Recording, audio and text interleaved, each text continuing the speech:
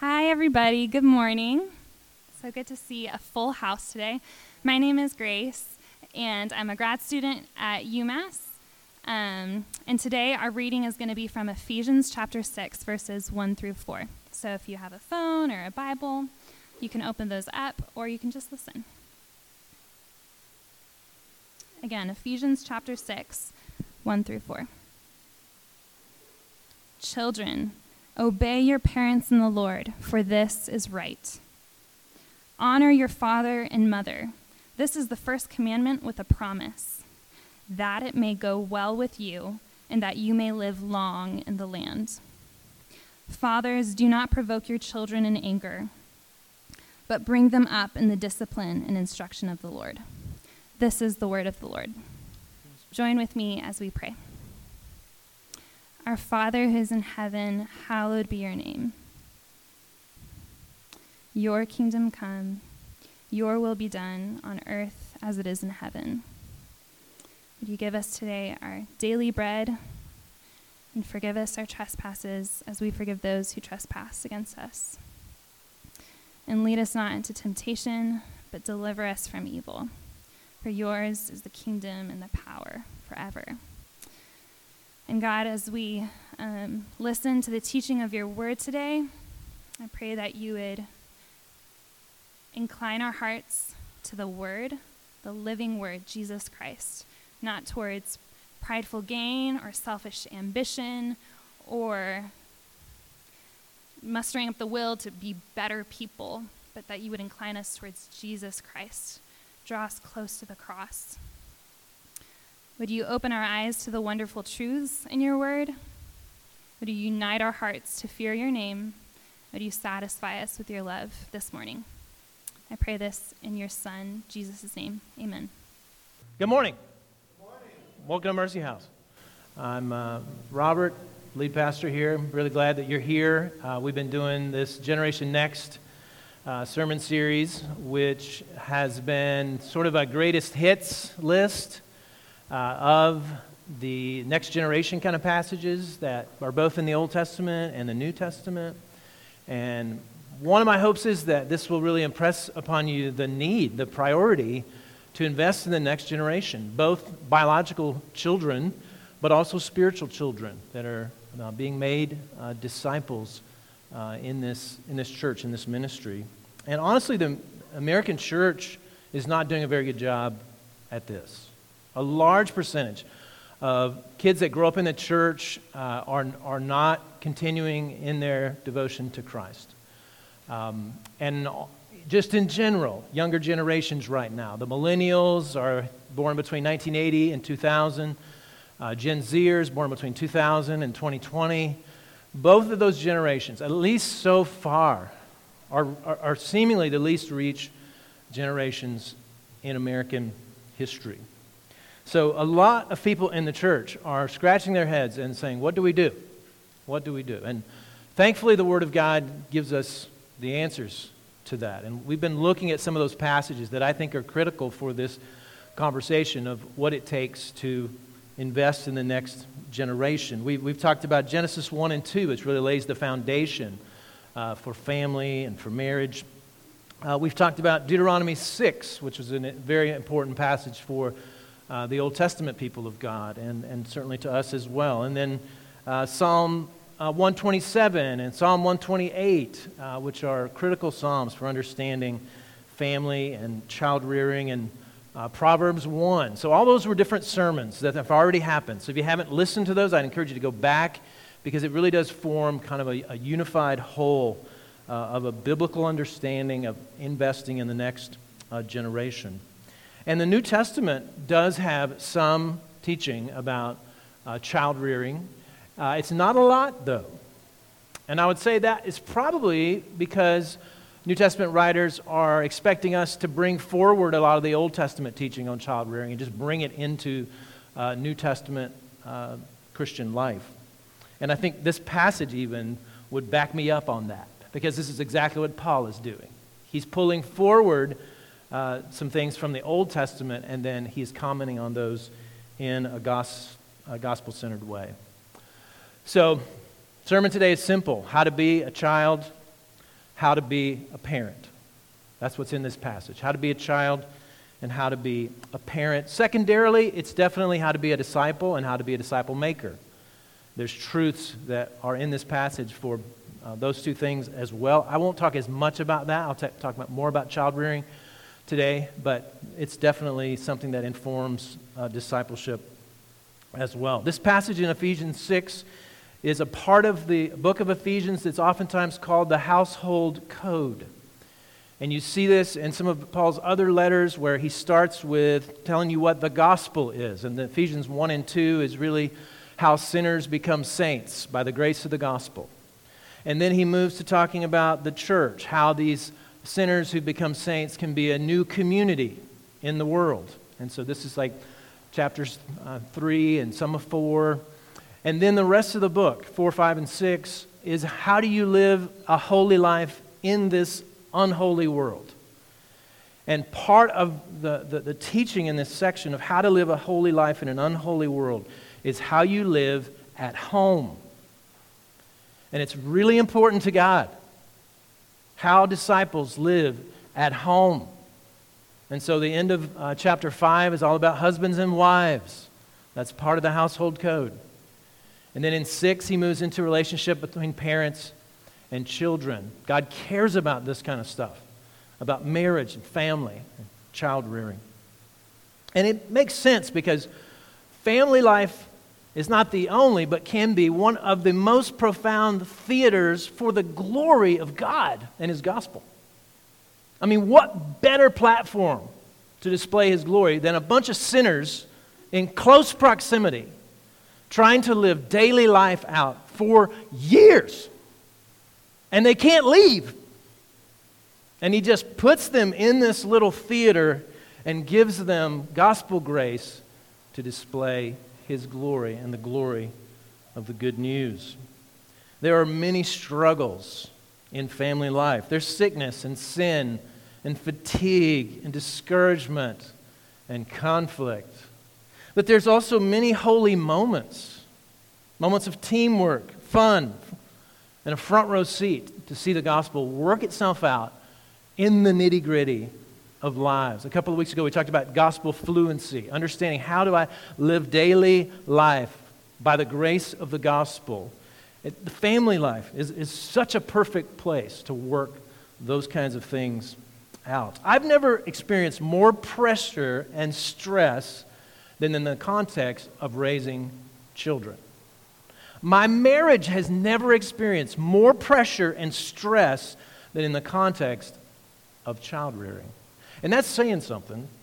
When we were in Oklahoma, I was working a 50-hour-a-week ministry job. I was full-time school, between job and school and study, about 80 hours a week, right? It was a lot of pressure. When we came here, it was a lot of pressure. Trying to plant a church with a bunch of college students and no money. That's a lot of pressure. That pressure, those pressures don't even begin to compare to the pressures of child rearing.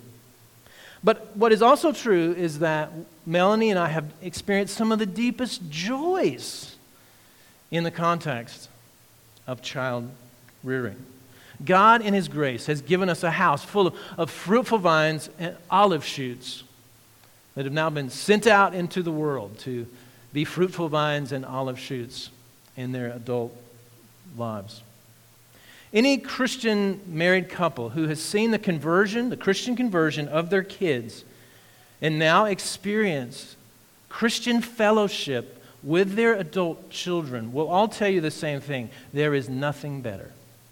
There is nothing that the world offers that even begins to compare to children who have come to faith in Jesus and are now in adult fellowship with their parents. And it is by God's grace. That will be the other thing that the parents will tell you. It's not that they did it right and now their kids are Christians. They can point to many things that they did wrong, and that by God's grace, these children have come to faith in Jesus and are now in fellowship with their parents. That said, God uses His viceroys, His representative rulers in the home, to bring the gospel to these children. And this is, in part, what Paul is describing, is how these parents serve as God's representative rulers in the home to bring the gospel to their children. So let's take a look at this passage. This first passage, Ephesians 6, verses 1 and 2, is how to be a child, and secondarily, a disciple. Children, obey your parents in the Lord, for this is right. Honor your father and mother, which is the first commandment, with a promise that it may go well with you and that you may enjoy long life on the earth. So, Paul is quoting the fifth commandment. So he's pulling forward Old Testament teaching about child rearing. He's pulling it into New Testament, New Covenant life. And this fifth commandment is a kind of a pivot point in the commandments. The first four are kind of vertical commandments. Worship only God, don't worship images, don't take the Lord's name in vain, keep the Sabbath day. It's all kind of like Godward kind of things. And then at commandment 5, it shifts to more horizontal relationships with other human beings. And you can find this list of commandments in two places in the Bible. You can find it in Exodus 20 and Deuteronomy 5. So here they are, side by side. 20 verse 12 says, honor your father and your mother so that you may live long in the land the Lord your God is giving you. Okay, so he's quoting that. But then 40 years later, Moses is preaching his last sermon to Israel, 40 years after that giving of the law at Sinai. And here's how he says it in Deuteronomy 5. Honor your father and your mother as the Lord God has commanded you, so that you may live long, and that it may go well with you in the land the Lord your God is giving you. And so you can see the bolded part is the part that Moses adds to Exodus 20. So he gives us a little more, he's like preaching the commandment in Deuteronomy 5. And it makes sense, like this would be an important commandment. This is so foundational. The parent and the child is that relationship so foundational for human beings. It's how we get here, right? But more than that, it's how you learn how to be a human being. You learn that in your family, or you should learn that in your family. It's the place where you first learn how to interact with authority. That's in your family. And it's where you're supposed to be learning not only how to interact with human authority, but the ultimate authority, God, in your family. Notice again that Moses adds in Deuteronomy 5 that the Lord your God has commanded you. He's letting them know that this command for children to honor their parents is coming straight from the ultimate authority, which is God. There's a punchline from an old joke about parenting that goes something like this. I brought you into this world and I can take you out. That may be funny, that may not be funny, but it's not true. God brings people into this world and God takes them out. He is the ultimate authority over all people. But he does use his viceroys, his representative rulers, to extend his rule and reign in different settings. And parents are the ones that do that in the family. Now, Paul adds a word to even what Moses says in Deuteronomy 5 to this conversation about parents and children. And that word is obey.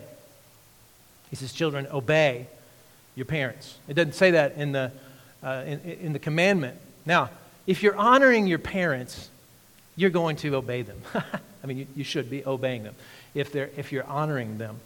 But Paul just throws this in there in case we're confused, children, that somehow you can honor your parents without obeying your parents. You can't. You need to obey your parents.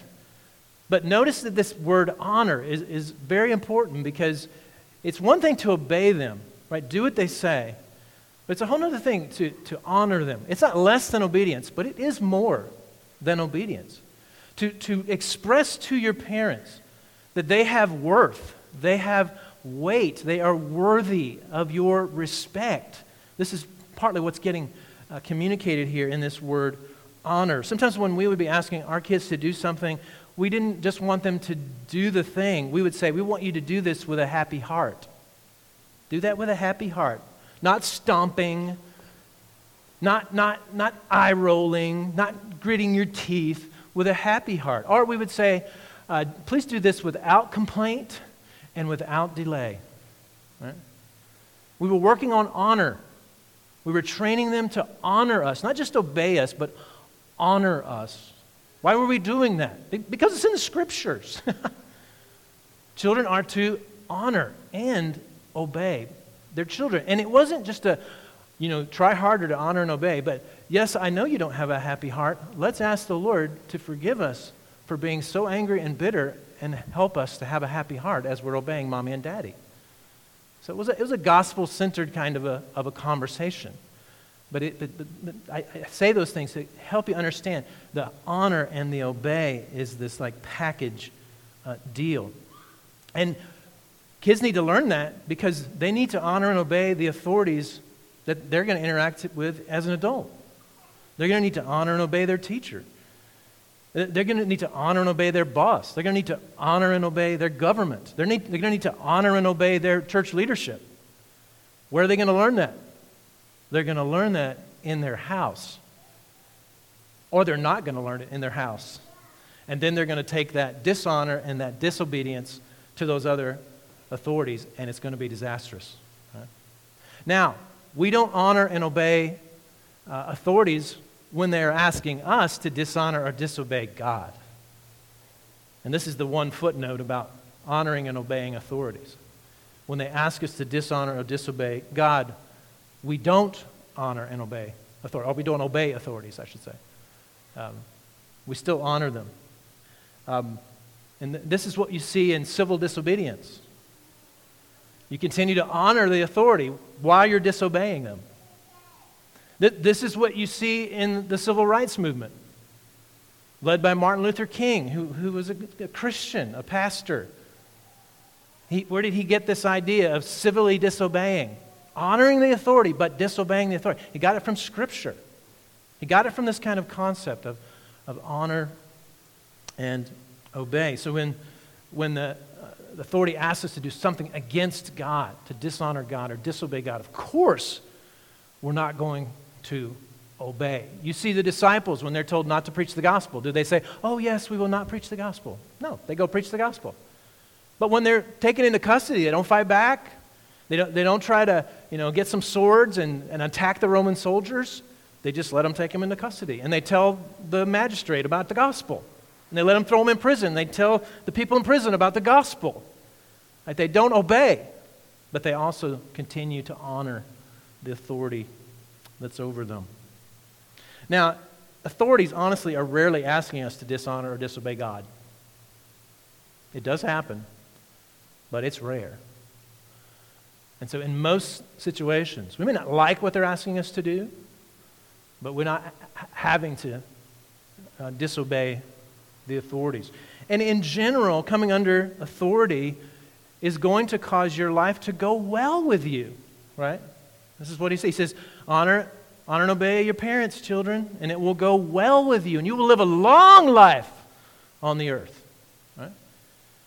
Benefits are flowing down from the good authority to the children. Mom and Daddy, they know some things. They know better than 4-year-olds.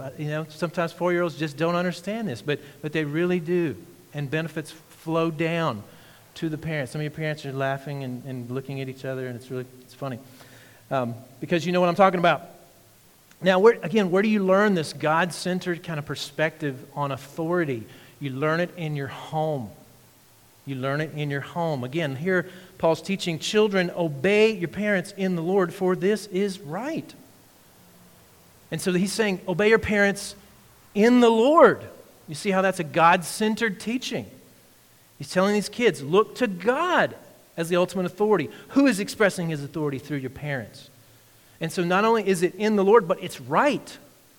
Right? Both, there's a relationship kind of component to his command here, and there's also this rule component. This is a right rule, and it comes from a good God in the Lord, and it is right.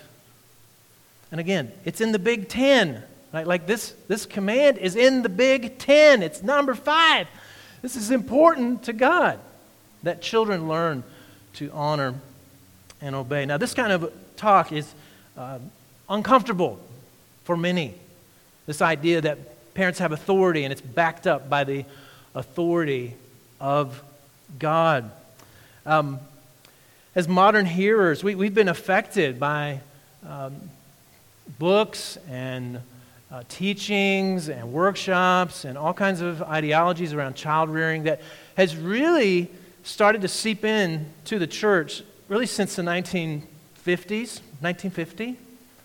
A guy by the name of Dr. Spock, not the Star Trek Dr. Spock, but another Dr. Spock who went to Phillips Andover in Andover, Massachusetts, and went to Yale and got a PhD.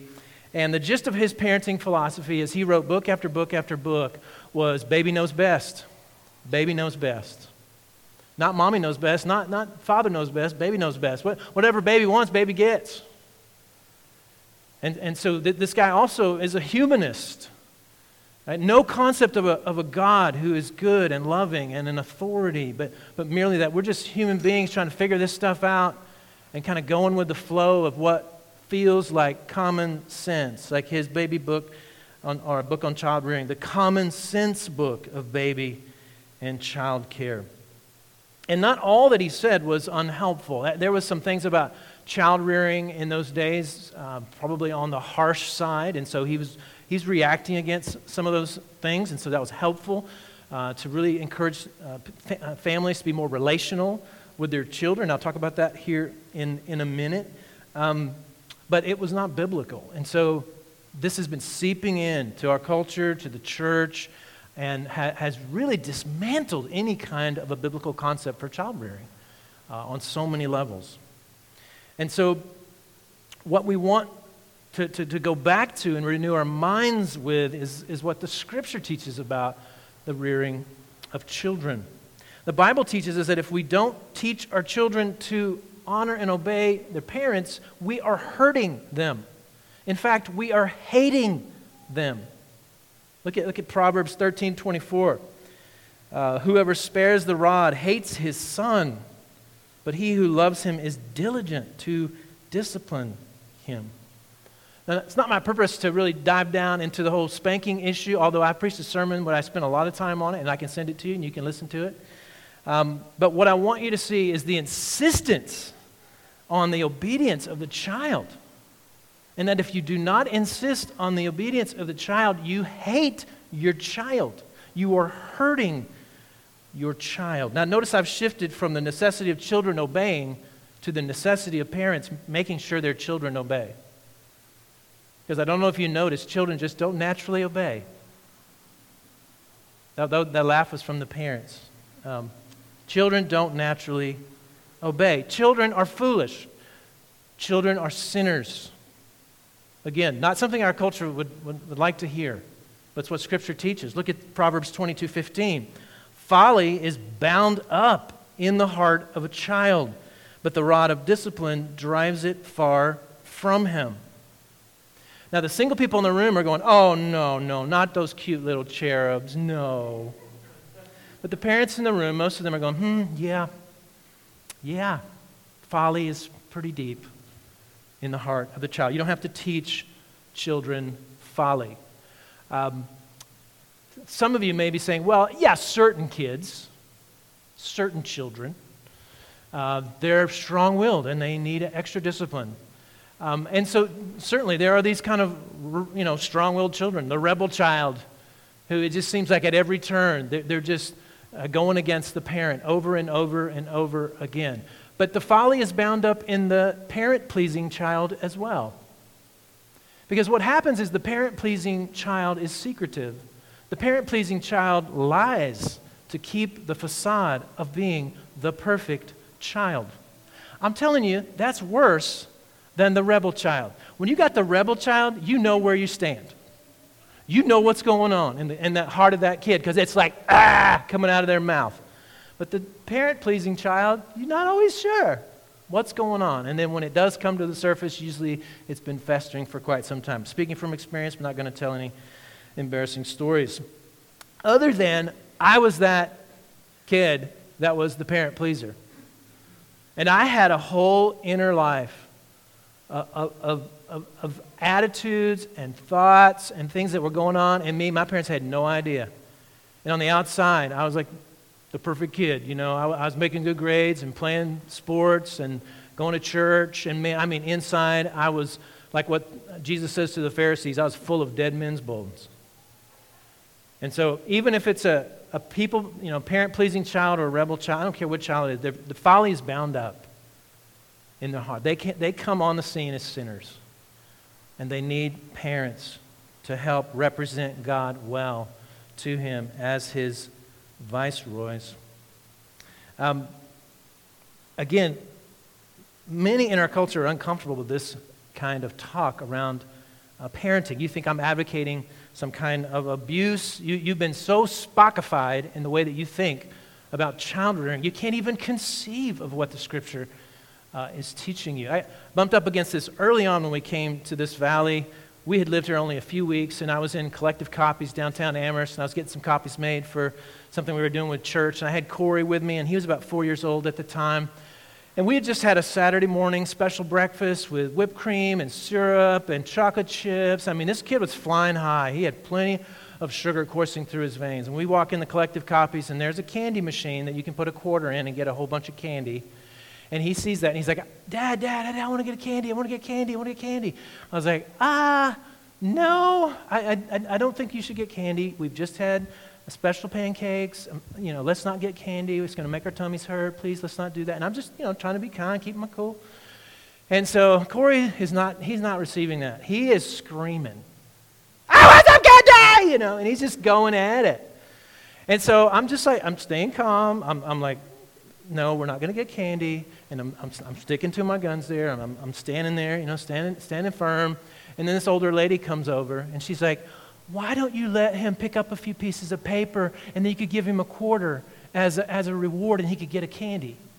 And I was like, no, he's had so much sugar already today. More sugar is going to hurt him. It's going to make him sick. So the best thing for... why am I explaining myself to this lady, right? And I'm just like giving her my whole apologetic for how I'm doing this parenting. Because parents are walking around worried that they're doing it wrong, right? And so someone's judging me, and I'm like trying to explain myself. She wouldn't have it. She just doubled down on me. She was just like, no. And I was like, look, I'm going to parent my child, and I know this is the best thing for him. And then I just turned and finished up the transaction while he just screamed his head off, right? And then we just walked out, right? And it was just such a wake-up call for me in regards to the ideas around parenting here, right? It is definitely a child-centered approach to parenting. And this is not what we see in the Scripture. We see parents insisting that children honor and obey. Now, in the first century, the misunderstandings about parenting had swung the other way. It was too harsh. Fathers in the Roman Empire could beat their children to death and not have any legal repercussions. There was no DHS that was going to show up at their door and say, you shouldn't have done that, now you're going to go to jail. They could beat them to death.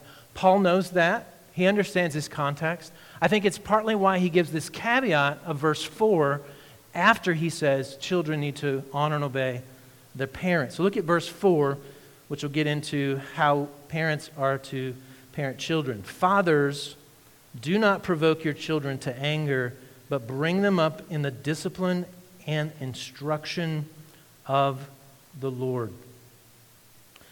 So you see Paul there. He's aware of his context. He's aware that first century fathers are brutal and harsh. He's not interested in just giving some kind of rubber stamp to a cultural norm.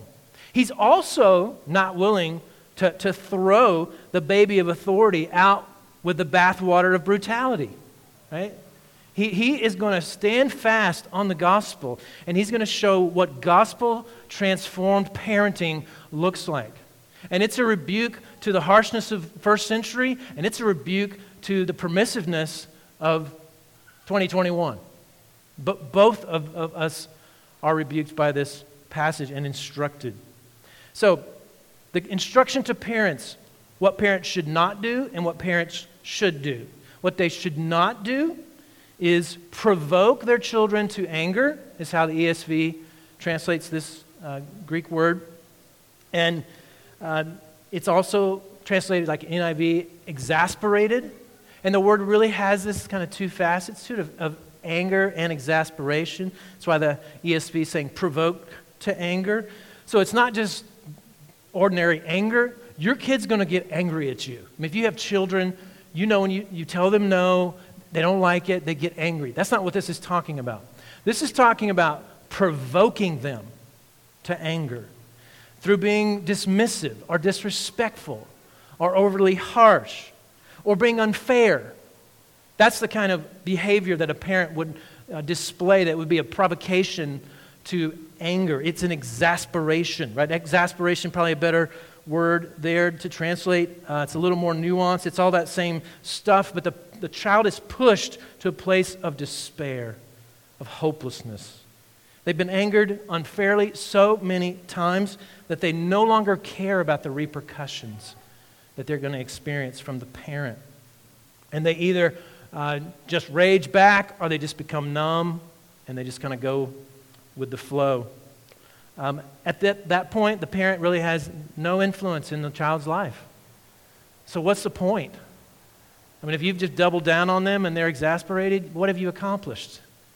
You might feel better in like 15 seconds, but then the child is not being shepherded. The child is not being discipled.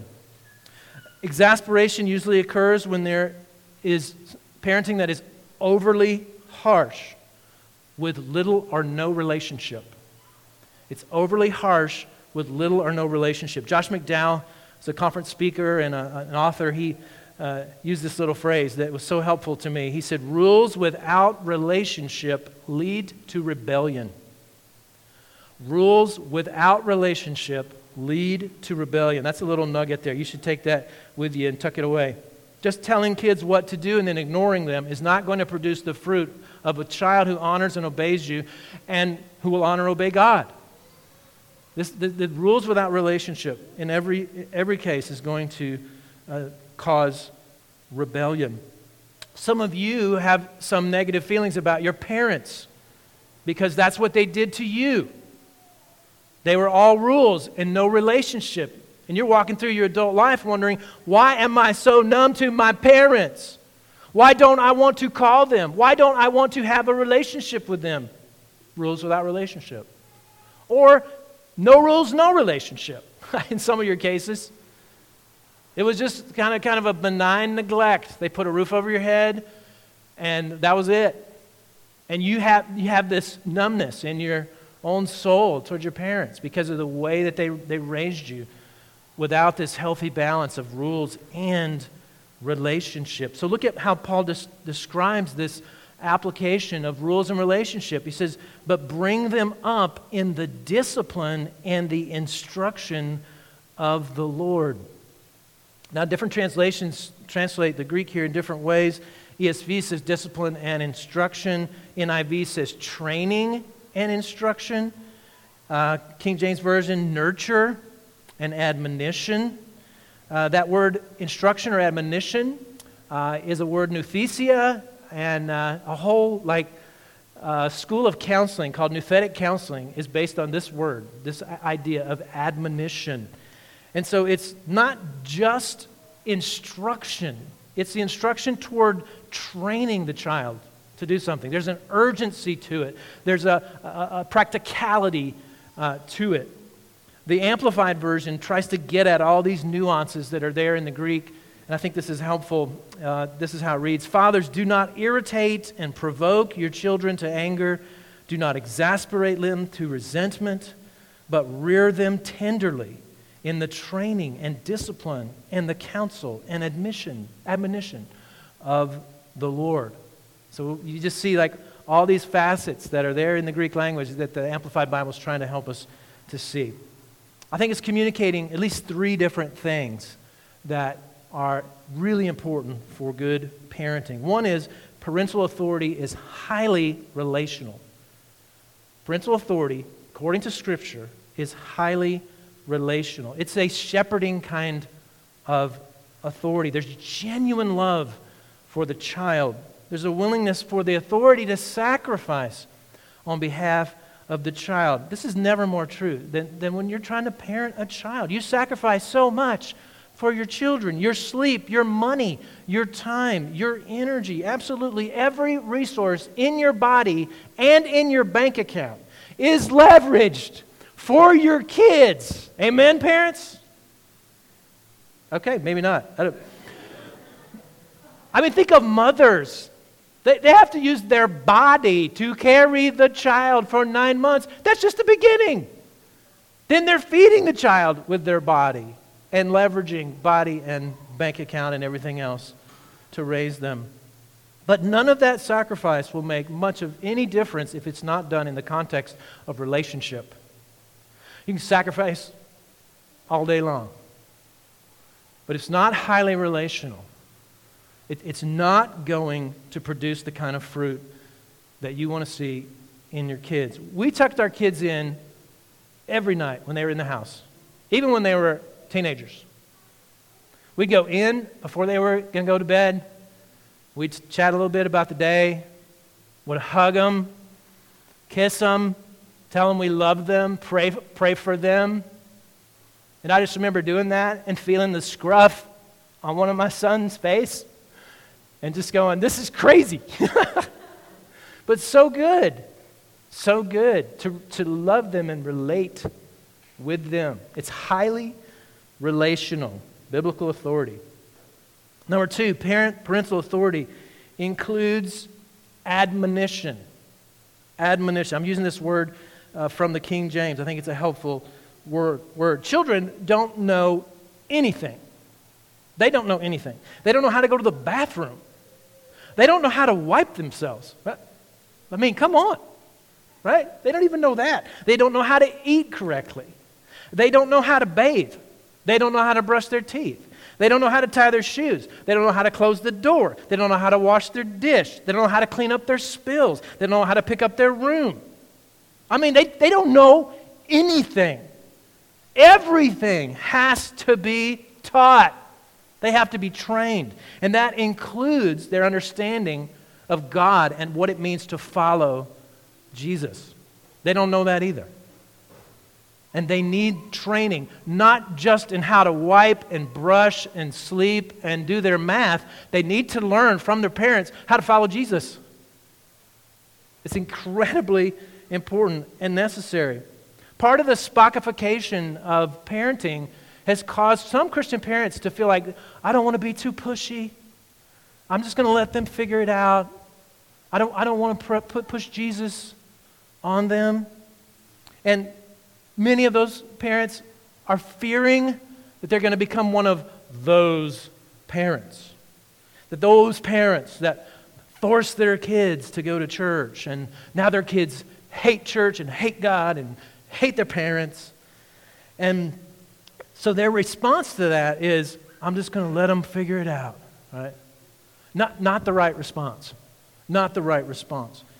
In fact, most of those families, not all, but a lot of those families where kids were made to be a part of church and experience church life and now have rejected it, they hate God, those oftentimes are rules without relationship kinds of families. And religious families can be exactly that. They can be all about the rules and not about the relationship. And it's toxic. And it does make you hate church. It doesn't make you hate God. And it shouldn't happen, right? But again, you don't want to throw the bathwater of brutality out with the baby, right? Look at Ephesians 6. Look at how Paul is holding these things together of a highly relational experience with your children, but making sure that you admonish them, you instruct them. Remember back in Deuteronomy 6 when we looked at this passage, you shall teach them diligently to your children, talking about the commands of God, and shall talk of them when you sit in your house, when you walk by the way, and when you lie down, and when you rise. You shall bind them as a sign on your hand, and they shall be as frontlets between your eyes. You shall write them on the doorpost of your house and on your gates. Does that sound like just let them figure it out? No, it doesn't. It is depicting parents that are highly involved in admonishing their children, not just in how to brush their teeth and do their algebra, but in understanding who God is and what His ways are like.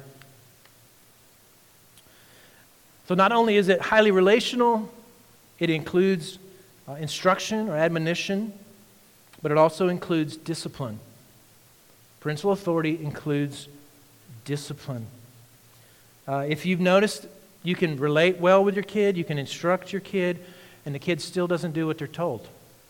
This happens. I know it's hard to believe, but it does happen. And the biblical recipe for good parenting is relating well and instructing, and then when they don't follow the instructions, you discipline them. And then you relate well and you keep instructing, and when they don't follow instructions, you discipline them. And you do that about 10,000 times, and then voila, you get an adult child who's balanced and human and loves Jesus. You think I'm kidding. So this is what's being depicted here in Ephesians 6. Now, this is one of the arguments for spanking, is that it's a kind of discipline that is a moving toward the child, not away from the child. So when you relate with them well, you instruct them, and then they they don't follow the instruction, and you say, "Go to your room! Get away from me!" Right? And stay in there for 2 hours and think about what you did. That's not really how God disciplines us. When we're in need of discipline, God moves in. He moves closer. He gets more involved. And like I said, I'm not going to go down that rabbit trail. It would take me about 30 minutes to talk about spanking in a whole good way. And I can send you a sermon that will help explain that. But it is a moving forward. It reinforces the relationship. And any good discipline, no matter what it is, it's going to reinforce the relationship. It's not going to, shun your child and tell them, "Get away from me until you get your act together and then you can come back." That's not how God deals with us. He moves in. He moves forward. He reinforces the relationship. And this idea of highly relational and instruction and discipline, it is a template for understanding the gospel. This is the message of the gospel. The gospel is truth, it's instruction, but it also convicts us, it disciplines us, it shows us that we're sinners, and that we're hopeless without intervention from God, and then that we can have a relationship with God by grace. Not by being a good little girl and a good little boy, and then God's like, "Okay, come over and relate." No, it's not like that. It's relationship, it's instruction, it's discipline. This is the gospel. Not some sort of work salvation where you clean up your act and come to God. It's much like parenting. And it gives us a template of the gospel. Look at how 1 Peter talks about the gospel. This is so interesting to me. 1 Peter 2:24, "He himself bore our sins in his body on the tree that we might die to sin and live to righteousness. By his wounds you have been healed. For you were straying like sheep, but have now returned to the shepherd and the overseer of your souls." You see, as he depicts the gospel, he depicts gospel grace, but he depicts it as shaping the person in such a way that they return back up underneath the authority of God. He is now again their shepherd, their overseer. And this is what you're doing when you're parenting children. You're leaning in relationally and with instruction and with discipline such that they come back under the shepherd and the overseer. First you, but first and foremost, God himself. This is the gospel. This is the gospel and the response to the gospel. It is a parental template that we give our kids that they then can use to understand the gospel. That's what I'm talking about when I say you're a viceroy and your relationships with your children are helping them to understand the gospel and respond to God in faith. Had some time to work with a young man who was really pressing in to understand the gospel. He came to understand it, professed that he was a Christian, wanted to follow Jesus, really growing, really doing well, and then he just made a 180. He just like, actually, no, I'm not gonna follow Jesus. And so I'm having a conversation with him, and he's saying, I don't want to follow Jesus anymore. I want to go down this life of sin. And it's a pretty serious life of sin. It's not just some little stuff. It's some serious stuff. And I say, are you telling me you don't believe Jesus? You don't believe who he is? You don't believe what he's done for you? He's like, oh, no, I do believe. I believe that it's true, but I just don't want to do it. I'm just going to walk away. And so as he's telling me this, I'm like, what do you say to this, right? And here's what I said. I said, well, I want you to know that Jesus is going to discipline you. And it is going to be painful, but it's going to be out of love. And I want to encourage you, when he does, turn back to him. Come back under his shepherding, under his oversight, because he is going to discipline you. And in part, I said that because he understands the gospel. He actually believes that it is true. And it is a serious thing to have been given eyes to see the gospel glory and then walk away from it and do your own thing. And what he said to me, he's like, well, that's just something that a loving God would never do. A loving God would never inflict any kind of pain on anyone. He couldn't be farther from the truth. He couldn't be farther from the truth. But he doesn't have a template. He doesn't have a family template to even hear what I was telling him, which was absolute truth from Scripture, because he didn't have the template. We want our kids to have the template. Now, does that mean 100% they're all going to become Christians? No. We know that that's a miracle. When a kid becomes a Christian, an adult becomes a Christian, I don't care if they've grown up in the church or they've grown up an atheist. It's a miracle. But again, God uses viceroys. He uses his representative rulers to commend the gospel to kids. This is plan A. There are plan Bs, but this is plan A. Is that the gospel will be commended to young people in their home, in their church as they grow up. And man, when they hit adulthood, they're locked and loaded. Man, they're ready to go serve the nations and be so much more fruitful than I was, who became a Christian, into high school, beginning of college. To have that kind of input all their days and then ready to then serve Christ in some really amazing ways. So how do you respond to this? A lot of ways. Here's a few. Some of you you're sensing the instruction, the discipline, and the relationship of God through Christ this morning, maybe for the first time. You thought maybe Christian religion was just kind of a little self-help, a little therapy, make me feel better, but you're finding out, no, it's more serious than that. That there is a God in heaven, and he's moving towards you with truth and with discipline and with relationship, and he's calling you to repent. He's calling you to come toward him because of the grace given to you at the cross, and to come under him as your shepherd, as the overseer of your souls. Do that today. Do that today. Some of you have been rebel children. You know who you are. Repent. Hear the instruction and the discipline and the relationship of your Father. Repent. Come home. Come home to him. Some of you are the parent pleaser. You've been trying to please God and do all the rules right, and you've never felt like accepted by God. Stop doing that. Repent from all that parent pleasing, all that God pleasing. Don't try to save yourself by being good little boys and good little girls. You cannot save yourself in that way. Turn away from the sin of that rebellion, though it be in secret, though it be cloaked in all kinds of niceness. Repent from that. Come back to your Father.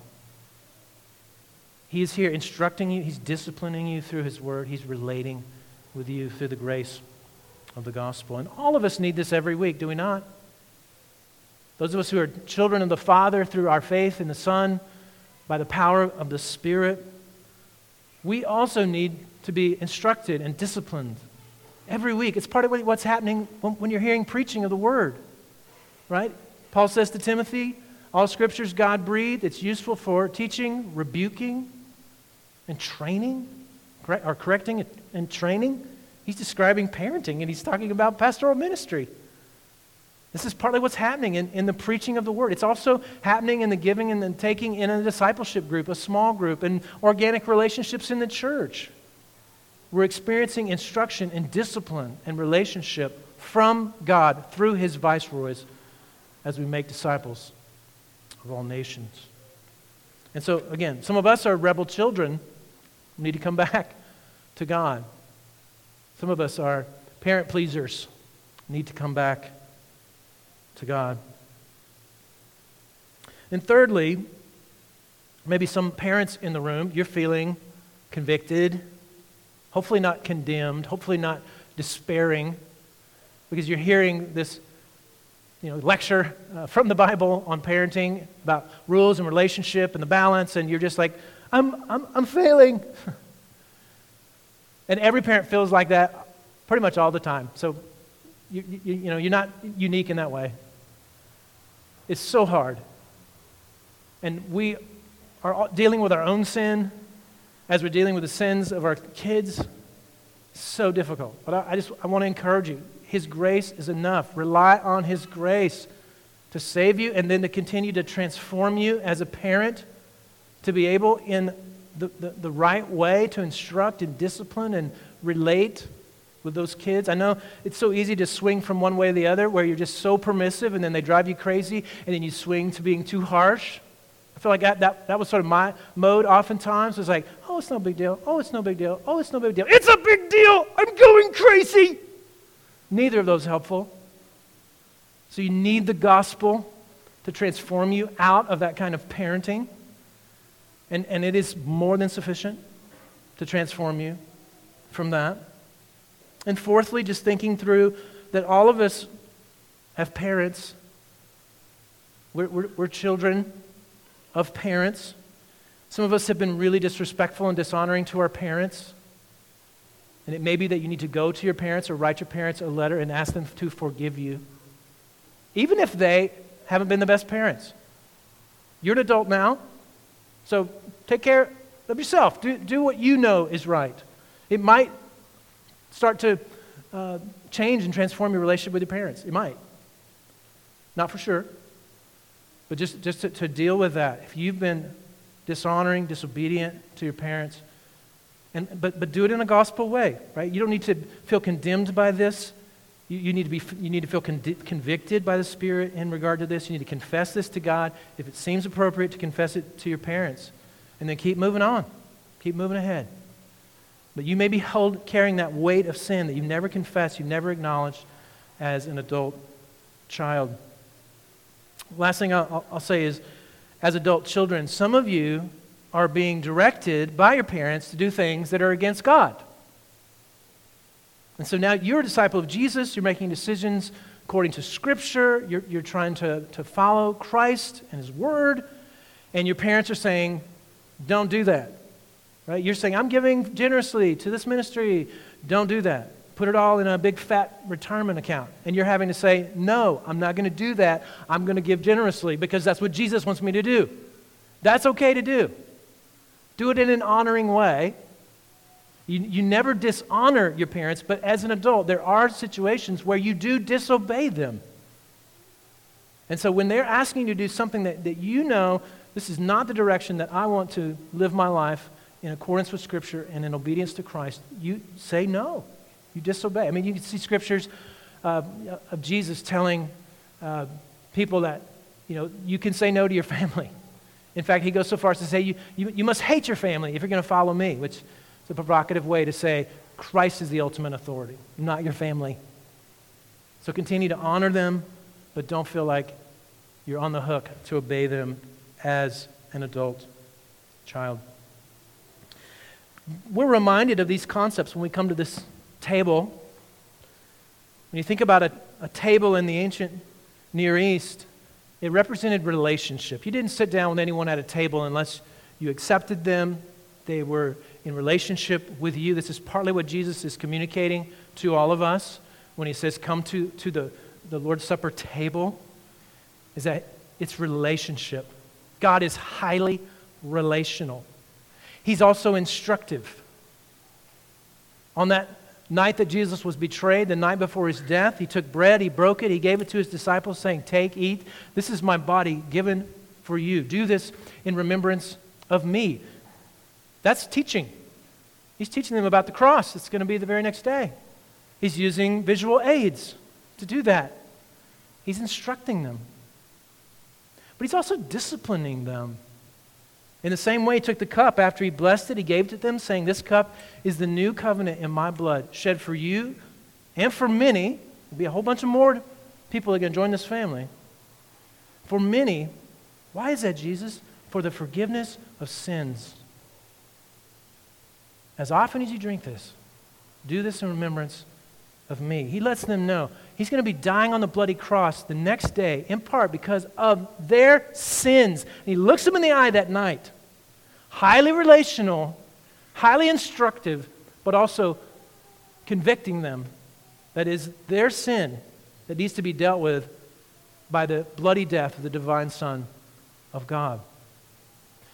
This is how the Father, the most unique way, the most powerful way, the clearest way that the Father has moved toward us is in His Son, the person of Jesus and the work of Jesus on the cross. Receive that today. Receive that. Repent in response to that. Draw near to God in response to that. Grow in the nurture of that, the instruction, the discipline of that as we experience this gospel, both preached in the bread and cup and as we sing it here in a few minutes. Let's pray. You are a good, good Father. You are neither a permissive parent or a harsh parent, but an absolutely loving parent who moves toward us with truth and with discipline and with relationship. And so, Lord, we're grateful for that. We pray that our hearts would be set free as your children this morning, as we're reminded of your character and who you are and what you've done at the cross. But also, God, that you would transform us so that we could be good authorities in the lives of those you've placed under our care. Whether we're parents or small group leaders or have a team at work that we oversee or lead in the church or whatever the case may be, God, help us to be good authorities because you have been a good authority to us. But also help us to be good children. Help us to be good children under your care, under your authority, your instruction, God. Help us to submit to authority in the places where you've put us under authority. And God, help us to do that well, by your grace, by the gospel, such that we can honor and obey, and then give us the courage to honor and disobey whenever those kinds of situations come up. But we want it to be for your glory, God, and we believe that it is for our good, that it is going to go well for us, if not in this life, in the life to come, because of the authority that we are under. You, Father, the shepherd, the overseer of our souls. And we pray all these things in Jesus' name. Amen.